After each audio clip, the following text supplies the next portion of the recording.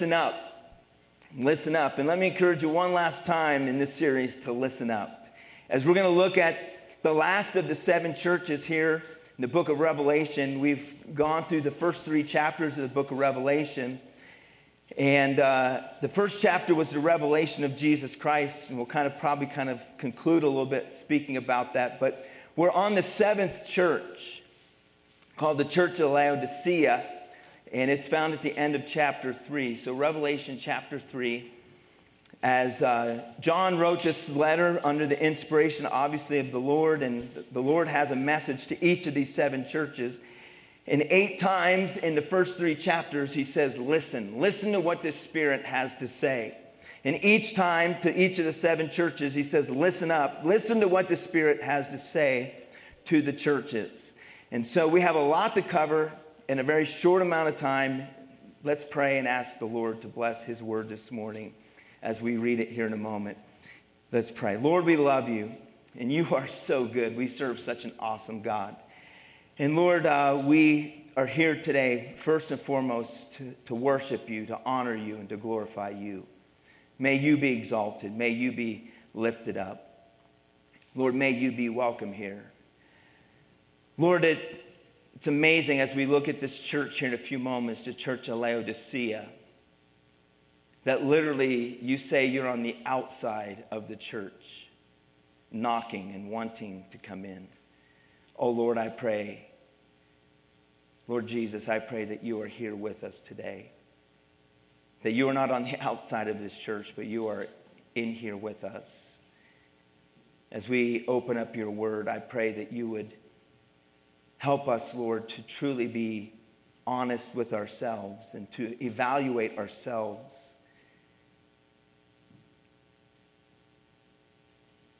To search our hearts and to see if there's not a little Laodicea even within us. So I pray that you would bless your word. Give me clarity, Lord. I pray that you would guide my lips. And I'd only speak the things that you would have me speak today. In Jesus' name we pray. Amen. We're going to look at the church of Laodicea this morning in Revelation chapter 3. You're going to find that this is the strongest of all warnings to the different churches that the Lord Jesus has. And man, there's a lot here. So you guys ready? Hang on. Let's do it, all right? Buckle up. Hang on. It's going to be just full bore. Let's just get after it. We're going to just bring it, okay? He says this in Revelation 3. You can follow along, or if you have it on your phone or on your Bible there. Verses 14 through 22. He says this. To the angel or the messenger or pastor of the church in Laodicea write. He says, this is what I want you to write. And so John writes this letter. He says, these are the words of the Amen, the faithful and true witness, the ruler of God's creation, or the beginning of God's creation, some versions will say. He says, I know your deeds, that you are neither cold nor hot. I wish you were either one or the other, he says. So because you are lukewarm, neither hot nor cold, I'm about to spit you or vomit you out of my mouth. He literally says to this church, this is harsh, but he says to the Laodicean church, you make me sick. Wow. Everybody say wow right there. It's okay. I mean, what would you do if I got up and said, you make me sick? You'd be like, oh my God, that's strong. This is strong. Do you guys understand? This is strong. You say, he says to this church, he says, this is what you say. You say I'm rich and I've acquired wealth and I don't need a thing. He says, but you don't realize that you're wretched, you're pitiful, poor, blind, and naked. Interesting here, he says, I counsel you. This is the one church that he gives counsel to. He says, I counsel you to buy from me gold refined in a fire so you can become rich, and white clothes to wear so you can cover your shameful nakedness. And notice what he says, salve to put on your eyes so that you can see. Those whom I love, I rebuke and I discipline. So he says, be earnest. It'll say this. It says, be zealous. The same idea. Be zealous. He says, and repent. Here I am. I stand at the door and knock. If anyone hears my voice and opens the door, I will come in and eat with that person and they with me. To the one who is victorious, I'll give the right to sit with me on my throne, just as I was victorious and sat down with my Father on his throne. Whoever has ears, let him hear what the Spirit says to the churches. Is this message the message to the church of Laodicea for you and I today? The answer is what? Yes. This message is for us today. And so we're going to look at this letter that John, as he was exiled on the Isle of Patmos, he writes the book of Revelation, the apocalypsis. The idea is the revealing. So we saw the first chapter was the revelation of who? Jesus Christ. It's the revelation of Jesus Christ and the unveiling of the things to come, he says. He says, take these letters and send them out to the 7 churches. But we know that the letters that were written to each of these 7 churches, they were real churches, just like this church, just like Red Hills that you walked in today. They were churches just like ours. The message was not only for those churches, but the message is still relevant for us today. It is the word of the Lord to us today in 2023. Remember that the 7 churches were in what we call today modern day Turkey. In that time was Asia Minor. And he sent out the letters to 7 different, it's the kind of the postal route. And this is the last of the 7 churches that he writes to. And so what we see here each week, we kind of unveil and unpack each of these portions. The first thing we see is Christ. He says, to the angel of the church in Laodicea write these words. And how does Christ describe himself? He describes himself in 3 ways. He says he's the Amen. He's the Amen. By the way, do we know what the word Amen means? The word Amen means let it be so or so be it. It's an affirmation after something is said or done. And so if I say, hey church, and all God's people said, and everyone says amen, they're saying let it be so. It's true. So be it. Jesus says, I am the Amen. I am the affirmation of all that God has said and all that God has done. I am that affirmation. He says, I am the Amen. He says he's echoing the word and work of God. He says, I am the faithful and true witness. Jesus said, I am the way, the truth, and the life. And then he says this, he says that he is the beginning of creation, that he is the beginning of all creation. And I want to share a couple of passages with you because I want you to understand what Jesus is doing is he is saying this. He is saying to this church, because he's about to say some very strong things to this church. He is saying, I am God. I am deity. I am not only Jesus Christ the Savior. I am God. And he's about to literally just let this church have it. Do you guys understand this? Because he's about to say, you make me sick. And some people might say, well, what gives him the right to say, you make me sick? He's God. He's creator of all things. He created them. It was Christ who died for this church. He gave his life for this church. And so Jesus here is saying, I am the Amen. I'm the faithful and true witness. But more importantly than that, he's saying, I am the beginning of all creation. I am the one who created all things. Let me remind you of something. Jesus Christ was not created. Jesus Christ is not a created being. Jesus Christ has always been. The Bible says in John, the same author who wrote the book here of Revelation, the Apostle John said it like this in John 1, verses 1 through 3. And if we have it, we'll put it up there. In John 1, 1 through 3, it says this. It says that in the beginning was the Word. And the Word was with God, speaking of Christ, and the Word was God. He was with God in the beginning, meaning he's always been. Now notice what it says about Christ. Through him, through Christ, through this Word, all things were made. And without him, nothing was made that has been made. So understand this, Jesus was not created, he was the creator, amen? He created all things. All things were made by him. And the Bible says all things were made for him. And through him, all things consist or held together. This is so important because understand what makes Christianity different than many other religions and many other teachings is this, is that Jesus is one with God, that Jesus is God, and that Jesus has always been, and that Jesus is not a created being, but Jesus Christ is the author of all creation. Amen. The Bible says in Colossians, and this will tie into what we're about to say in a moment when we look at this church of Laodicea, the city of Laodicea. Paul says in Colossians, he says this, speaking of Jesus Christ, the Son is the image of the invisible God, the firstborn over all creation. For in him all things, speaking of Jesus Christ, in him all things were created. Things in heaven and things on earth. And I love this, visible and invisible. This is thousands of years ago. He's speaking of DNA. He's speaking of atoms. He's speaking of things scientifically that they had no comprehension of, but yet he says visible and invisible. Do you guys understand that there were invisible things, yet they were created? How many of you can bear witness to that? Amen? The author's writing about things that scientifically they had no clue about yet. Are you with me, church? The Bible is relevant. I'm telling you, this is so powerful, so real. He says the things that are visible and invisible. He says these things, and he goes on. Then he speaks about whether thrones or powers, not just physical thrones, but spiritual thrones and spiritual powers.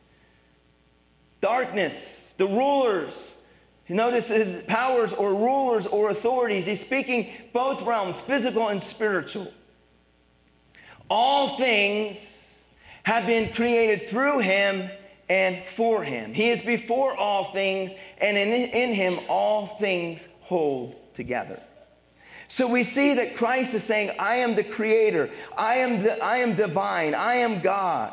I see all things. I know all things. And he's writing this letter to the church, and he's addressing this church because he's going to confront them. But he's reminding them of his authority, of who he is, and that he has all right and authority to judge this church. You know, you and I may say, well, who has the right to judge? I can tell you this. Maybe I don't have the right to judge, or you have the right to judge, but he has the right to judge because he's God. And he created them.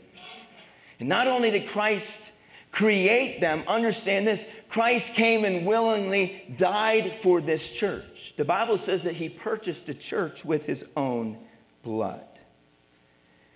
And so we see Christ.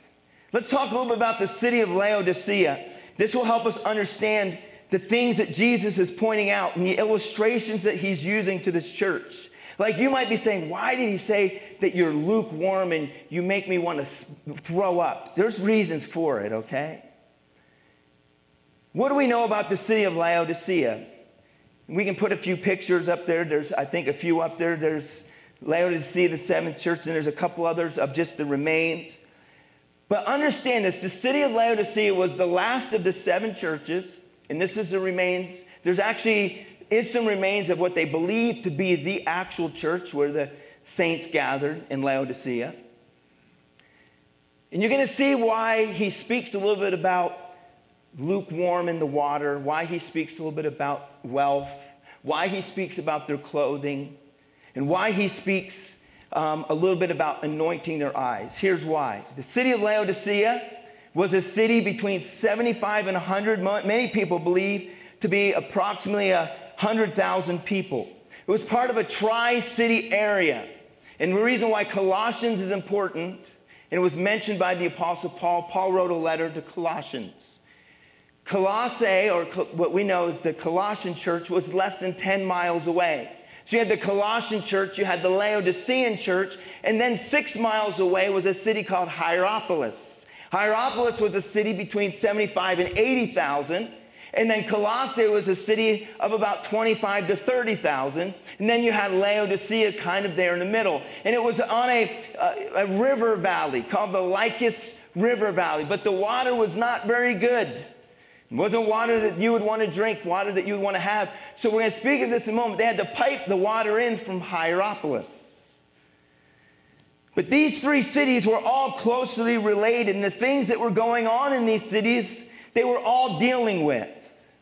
It's interesting because there was a letter that the Apostle Paul wrote to the Colossian church. In Colossians 4, he says, take this letter, and he says, make sure that you give it to the Laodiceans, the church at Laodicea, and let them read it. In fact, it even says this, that Paul wrote a letter to the church of Laodicea. Now, we don't know where that letter is. There's speculation. But he also wrote a letter to the church of Laodicea. And he says, make sure that you swap them back and forth and you read each other's letters. Because Paul, 30 years before, was dealing with some things. One of the things that Paul was dealing with was this, is that there was false teachers that came into the church of Laodicea, false church teachers, especially in Colossae, that were teaching that Jesus was not God. That Jesus was not God. He was just another great prophet. So there was false teaching. And so what letter did we read just a moment ago? We read the letter to the Colossians, correct? And what was the thing that Jesus was emphasizing? That God was emphasizing in that letter? What did Paul emphasize? That Jesus was what? That he was God. That he was creator. And so the church of Laodicea, many believe, was infiltrated with false teaching. And before long, the church grew to what we call to be lukewarm. But this city was a wealthy city. So here was the four main areas of the city of Laodicea. They were wealthy. They were a banking city. They had banks. What does Jesus emphasize? He talks about their what? Poverty. But they were a rich city. Something else that's mentioned about the city is this. It mentions they anointing their eyes with eye salve. They actually found a medical school and that there were medical facilities there in the city of Laodicea. And one of the main things that they discovered was that there was an eye salve. They would take powders that they found and they would make them into a putty, almost like a dough. And when people had eye irritations and allergies, and when they had issues with their eyes, they would anoint their eyes with this eye salve to help their eyes so they could see. Isn't this interesting? The other thing about this city was a textile city, meaning this, that they created wool. In this region, in the Laodicean, that valley, they were creating a black wool. It was a glossy material. So they made a black wool and made clothing out of it. So think about this. It's wealthy. It's a banking city. He addresses their spiritual poverty. It was a textile city that made clothes. He says you're naked. You say you have clothes, but you're naked. It addresses the idea of the medical issue, and that they in particular made ointments for the eyes, and he says you need to put some eye salve on your eyes so you can see. Do you understand what the Lord is doing here? And the last one is interesting, was this, the water supply. The Lycus River did not have good, clean water, and so what they did was they found literally, and they still, you can look online and find pictures, they hollowed out stone. They hollowed out stone and made a piping system, and they piped the water 5, almost 6 miles from Hierapolis. If you look at Hierapolis, it's still a well-preserved city. It's an ancient city like Laodicea. Much of it's still there. The cool thing about it is, one thing that they have there, they have these amazing hot springs that they use medicinally. You can actually go there today and still go sit in those hot springs. And so follow me now. What they did is they began to pipe the water from Hierapolis. But you know what water they piped? The type of water they piped in? They piped the water, they believe, from the hot springs, that same water, and they ran the hot spring water all the way, almost 5 to 6 miles, and in that time, that's a pretty amazing feat. They brought the water into Laodicea. What they found is this: when they began to study the pipes, most of the pipes were completely calcified and many of them closed because of all the minerals. And by the way, that water started out hot, but by the time it got to the city of Laodicea, what do you think? How do you think the water tasted? It tasted what? Lukewarm. Not only did it taste lukewarm, but it probably smelled. And they say that basically the big issue there was the water. It was gross. It was disgusting. How many of you have ever been to a big city and tasted nasty, gross, disgusting water? Been there, done that. Any people from Vegas here, California, LA? Have you ever, oh man, like I said, I did inner city ministry in Philadelphia. Oh, the water's nasty, it's gross. And so the water most likely had a bad odor and it stunk and it was difficult to drink. It was lukewarm. And then we have the church of Laodicea. Some would call it the lukewarm church. So let's very quickly, we have just a few moments, but quickly, you say, that's just the introduction. No, that's most of the sermon. Because if you don't understand what Jesus is going to address and what he's about to say, if you don't understand that Jesus is using everyday, if you will, object lessons to communicate to this church. Does this make sense? And so when we look at this church, we broke it down each week, Christ commending them or complimenting them. Here's the sad fact. There's none. Not one. There was one other church that he was very hard on that we studied, but he said at least there's a few of you that are still living for God and on fire for God. When Christ writes this church, there's none, there's zero, there's zilch, there's nothing.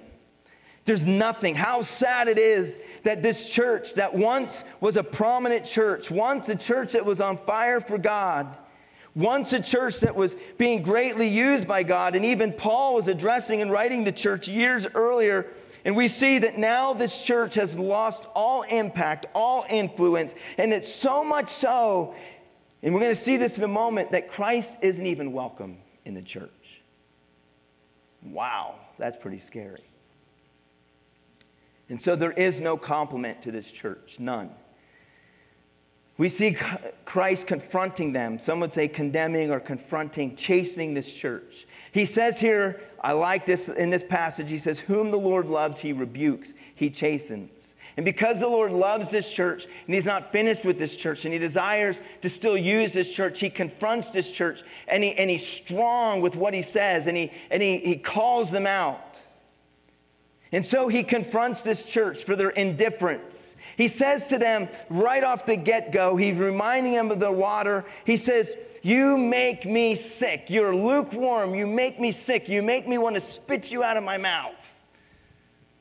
Growing up, I grew up in Pennsylvania, and I'd go to my friend's house and people's houses who lived outside of the city, and they would have well water. How many of you ever had well water before?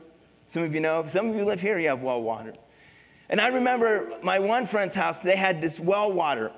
You did not drink it. They had like a water purification system. You would have to run it through like reverse osmosis, and you'd have to run it through a system just so you could drink it. But it had so many minerals, and one of the minerals that was really strong with was like a sulfur smell. And how many of you know what sulfur smells like?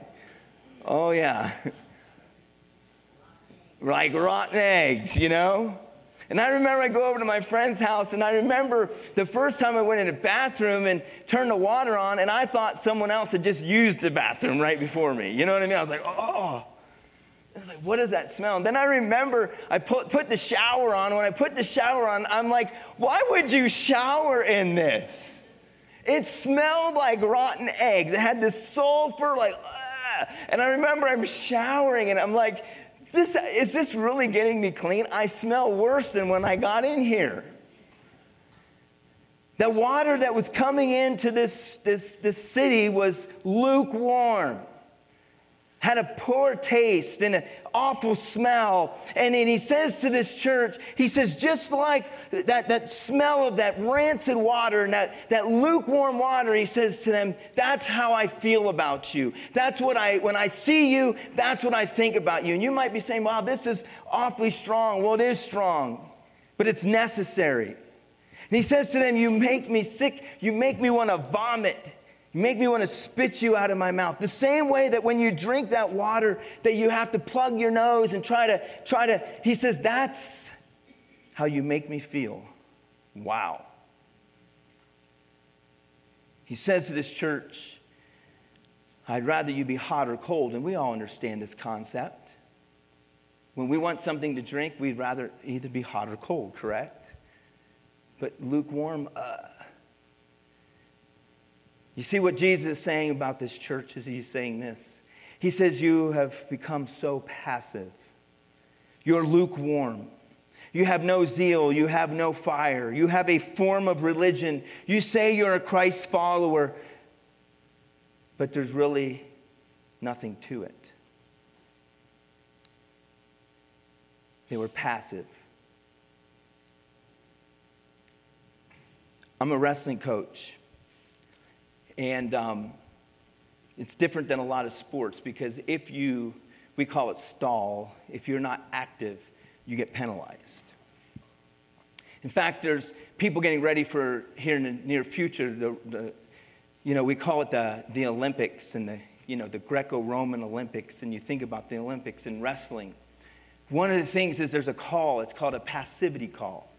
As two wrestlers are out there wrestling, and as they're supposed to be trying to work the score in wrestling, if one wrestler is passive, the ref literally will have a call. It's called a passivity call, and he'll make this call, and now you have a certain amount of time for you to actually start working, and you have to try to score. And if you don't, you're going to be penalized.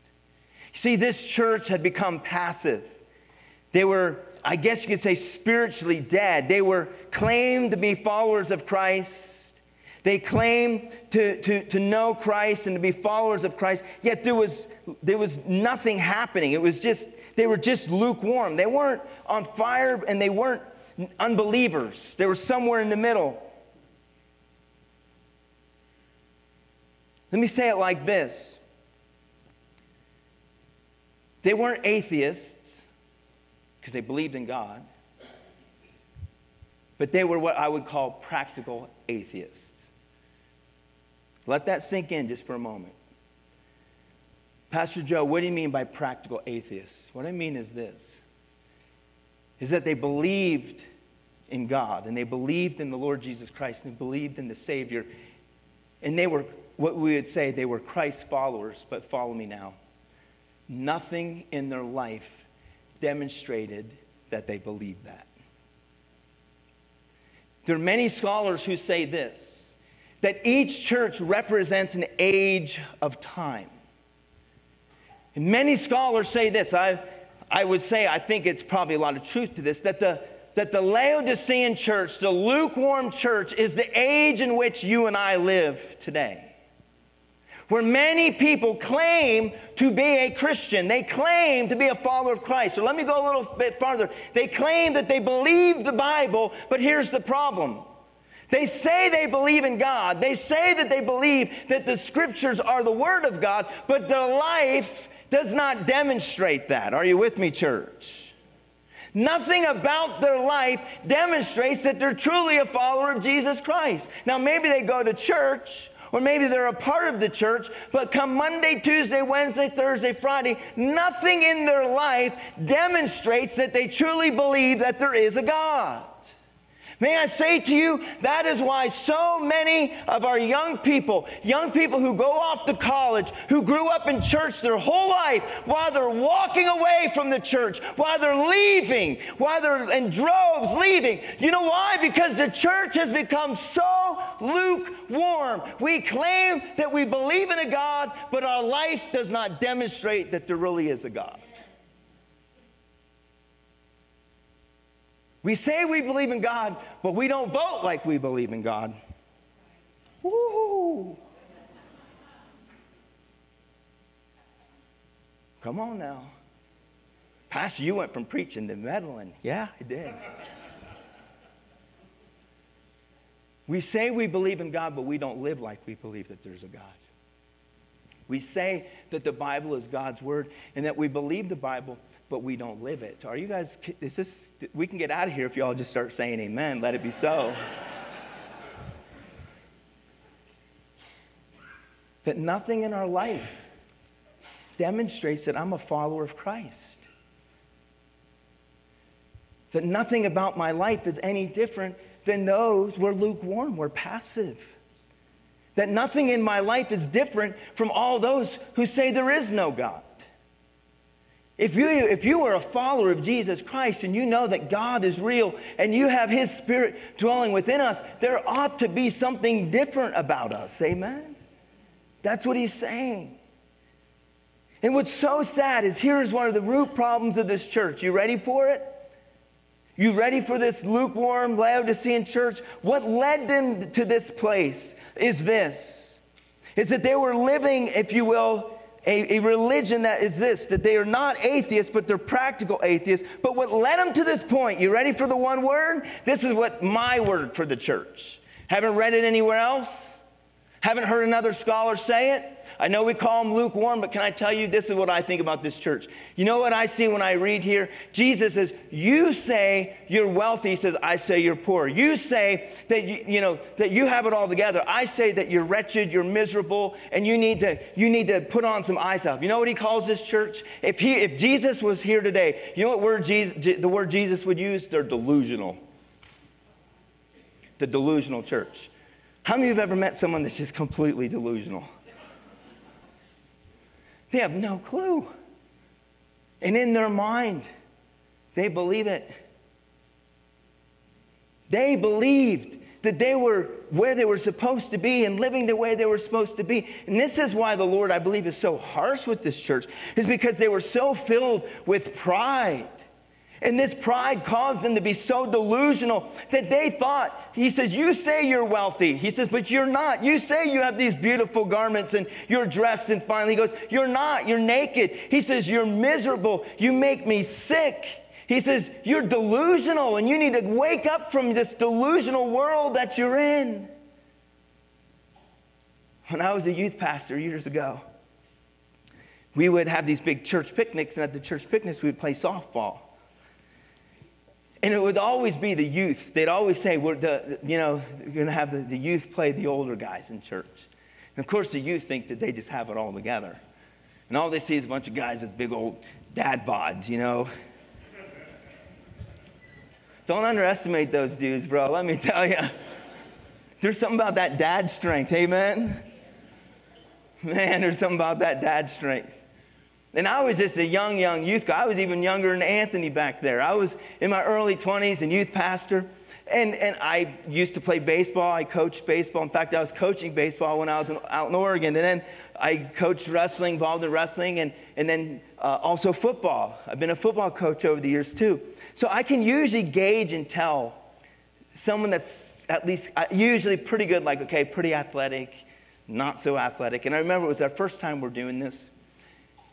And we had, 15, 20 teenagers, and we got challenged by all the grown men, and they're laughing at them. Oh, look at, making fun of their dads. You're fat, and you're slow.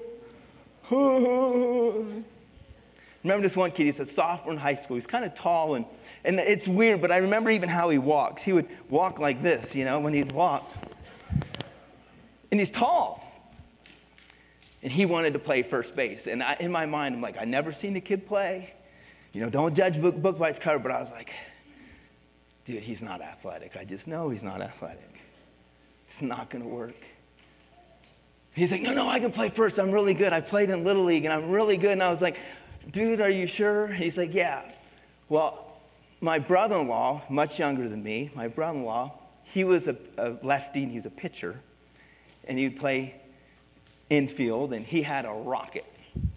You probably know where this story's going. And he's like, well, I'll play on the infield. I'll play shortstop. And so this big, tall, gangly kid's like, okay, I'll play first base. And I kept saying to him, are you sure? He goes, no, I'm really good. I'm really good. He's like, Brother Joe, I promise you, I won't let you down, I was like, okay. So we get out there. Sure enough, first pitch, one of the kids pitches it up there. One of these big old, dads with this big belly. Dude, he got a hold of it, hits like a hard grounder to my brother-in-law. My brother-in-law picks it up, fields it. Of course, he's left-handed. And, dude, he fires a rocket, like a rocket over the first base. I'm standing out in center field, okay? And I see this kid like this. And I'm like, in my mind, it was like slow motion. But I'm like, surely he's going to raise his glove. Surely he's going to raise his glove. I kid you not. The ball hit him right in the middle of the head. I heard it from the outfield like a thud, like a just a boom, thud, and the ball goes flying like 30, 40 yards, like way out, and the dad just runs around the bases, and he gets a home run, and the kid's over there, and I remember I go over, I'm like, dude, the kid's like practically unconscious. You could see the softball threads imprinted on his head. And I said, so you can play first base, can you, huh? Needless to say, he sat out the rest of the game, and should have went to the emergency room, probably cracked his skull. I'm going to tell you something. That is one delusional kid, let me tell you. This church was delusional. I'm amazing. I'm great. We're great. We got it all together. And the Lord confronts them. And he says, who I love, I rebuke. Who I love, I'm going to chasten. And he scathes this church. He says, you're wretched, you're miserable, you're poor, and you're naked. It's interesting because he uses this word. He says, I counsel you. He counsels you. I counsel you. In a couple of the verses here, he says to them, we're almost out of time, but he says this, anoint your eyes. He speaks of that medicine that they have, and what he's saying is in a spiritual sense, he says you need to anoint your eyes, you need to wake up. He says you need to see clearly and see yourselves the way that I see you. They were delusional. And he says you need to get some spiritual perception. You need to get your vision right because you cannot see right. You don't see what I see. It's interesting because one of his words of counsel to this church is he says, be zealous. He says, be earnest, be zealous. The word zealous means to burn with zeal, to be heated, or the idea is to boil. He says, you need to get back on fire for the Lord. And then he tells the church, you need to repent. He says, repent. And let me give you the key to all of this. It's a verse that's so often misrepresented and misused in Scripture, is Revelation 3:20, where he says this. Jesus said, and many of you know this verse, and you could probably quote it. He says, here am I. He says, behold, or here am I. What does Jesus say? He says, behold, I stand at the door and what? Knock. If any man will open the door, I will come in and I will have fellowship with them and he with me. We often think that this verse is speaking to people who are unbelievers, who are not followers of Christ, that he's knocking on the door of the heart. And we can apply it that way, but can I tell you, the true interpretation is this. Jesus is speaking to the church.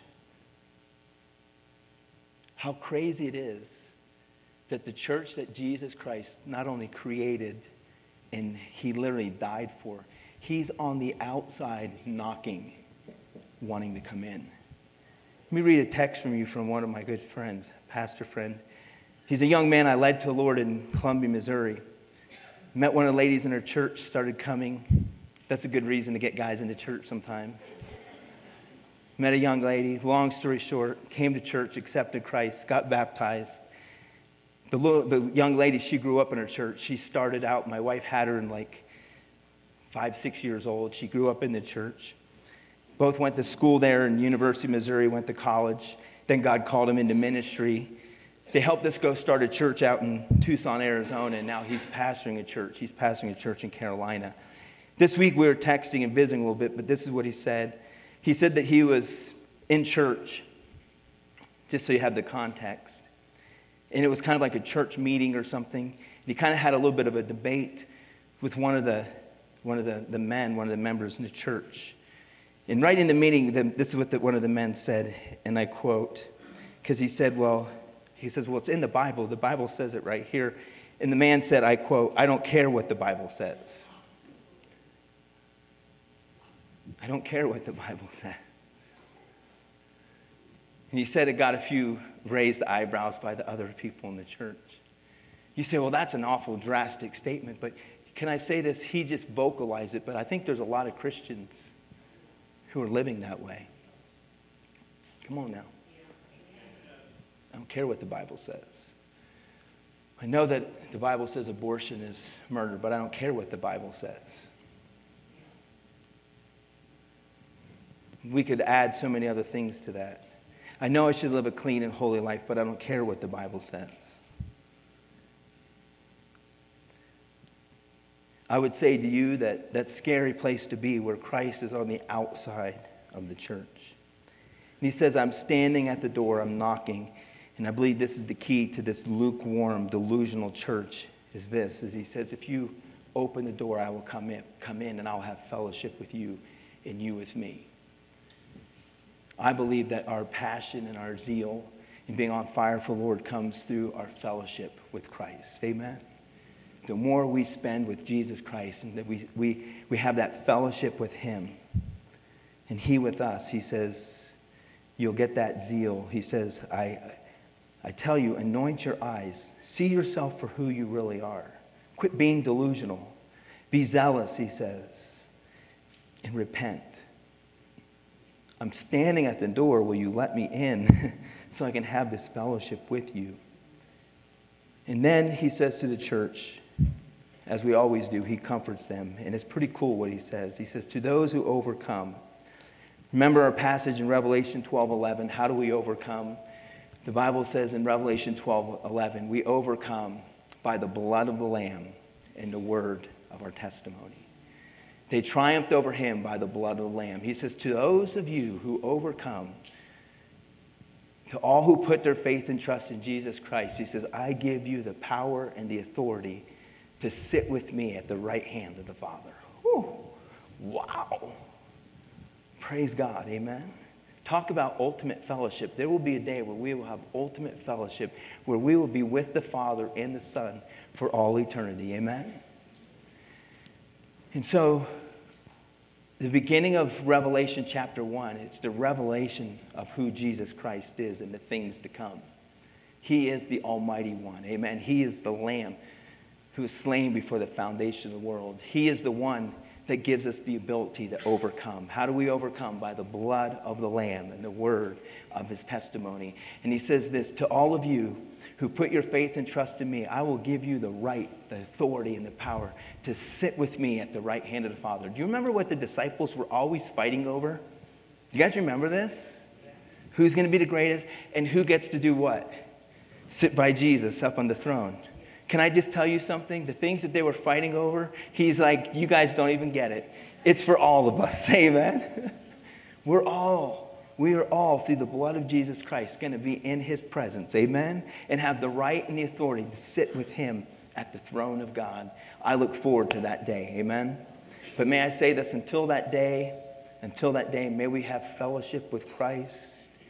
Don't let the distractions of this life, listen to me, it happens so easily. Let's stand. We're going to have a word of prayer. But as we get ready to sing and think about these words, let me just say this, that we can allow distractions in the things of life. We can get so busy.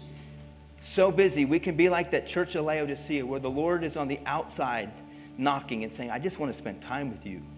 I want to spend time with you. Will you let me in? Let me encourage you. You say, well, how do you stay on fire for God? Pastor Joe, how do you stay on fire for God? Keep spending time with Jesus. You can't help but be on fire for the Lord if you're spending time with him. Amen? Amen. Lord, we love you. Bless your word this morning.